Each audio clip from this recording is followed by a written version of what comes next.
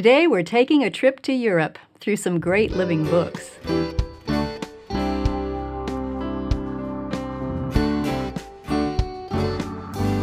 Welcome to the Simply Charlotte Mason podcast. I'm Sonia Schaefer.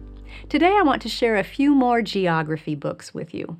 Books that will take your student there in his imagination, which is what we want our geography books to do.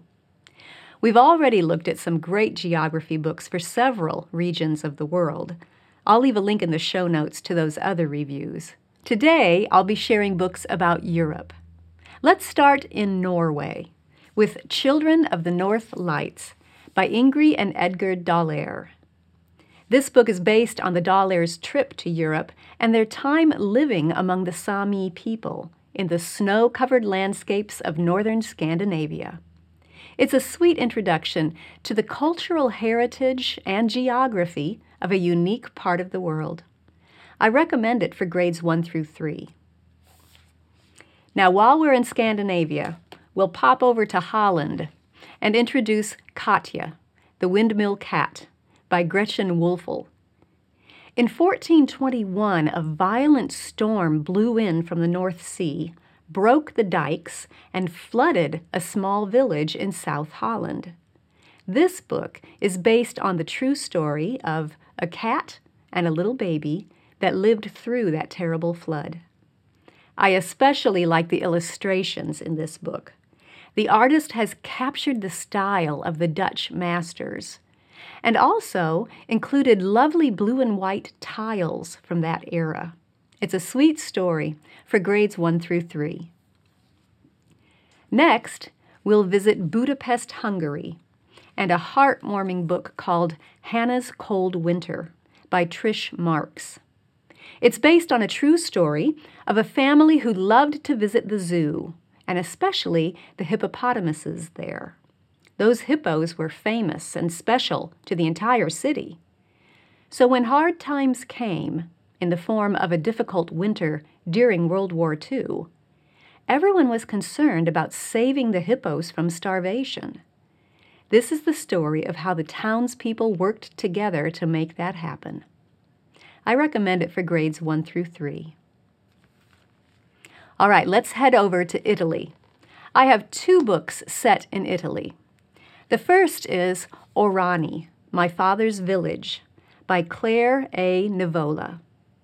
This is a collection of memories that the author shares from yearly visits to her father's relatives in a little village on the island of Sardinia. The text is simple, yet quite living, and the pictures are detailed. In the back is a note from the author telling more about her father's move from Orani to America. There's also a map of Sardinia to help you locate just where the village is. Now, one note for parents. This book contains a reference to a death and a funeral. If those aspects of Italian village life would bother your child, you can use Dancing on Grapes by Graziella Pacini Buonanno to introduce Italy instead. Dancing on Grapes is a story about Claudia, a little Italian girl who's finally big enough to help crush the grapes with her cousins during harvest. The only problem is that the big tub in which they crush the grapes is on top of the cantina, and Claudia is afraid of heights. It's a sweet story of family love and growth. Check your library or a used bookseller for both of the titles set in Italy. Orani would be interesting to all ages, especially with that author's note. Dancing on Grapes is a story for young children. Now let's head over to Ireland and read about a year in the life of an Irish traveler family. Megan's Year, an Irish traveler's story by Gloria Whelan. This is the story of a culture of families who spend their summers traveling around the countryside.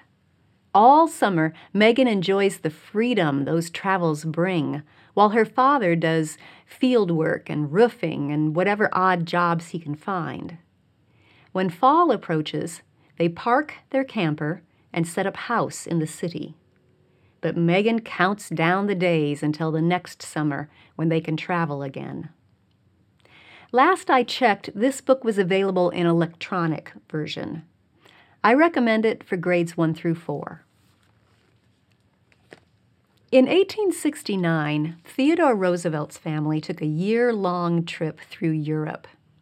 Teddy was 10 years old, and he kept a journal of what he saw and experienced and thought about it all.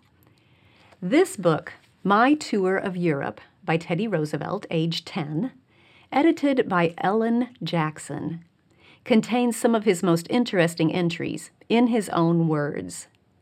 The illustrations are wonderful, and they help set the context for the journal entries. Additional notes offer ideas about keeping a journal of your own, about Theodore Roosevelt's spelling, and about his becoming president when he grew up.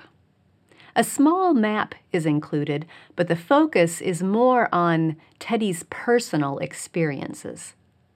Check your local library for this out-of-print title, recommended for grades 1 through 4. For those of you who like the geography readers that Charlotte Mason wrote, Book 2 contains several chapters about countries in Europe. Book 2 is called The British Empire and the Great Divisions of the Globe, and it's available free online. Now keep in mind that that book was written about 100 years ago. So while the countryside aspects and delightful descriptions will probably still be accurate, some of the specifics about government and transportation and industry or economy might have changed. If you use the book with your older students, maybe 6th grade and up, those readings can offer your students an opportunity to exercise critical thinking skills. Encourage them to identify statements that might not be consistent with modern day, and then to research current information to bring their understanding up to date. I usually recommend chapters 15 through 29 for a study about Europe, but of course you can read the whole book if you want to. Now, all of the books that I mentioned today are scheduled in our Visits to Europe, along with the European countries that are featured in Material World and Hungry Planet. Visits to Europe combines these living books and travelogues with Map Drill for a pleasant year of geography studies. I'll leave links in the show notes to everything I've mentioned. I hope you and your children will enjoy traveling the world through great living books. Thanks for joining me. I'll see you next time.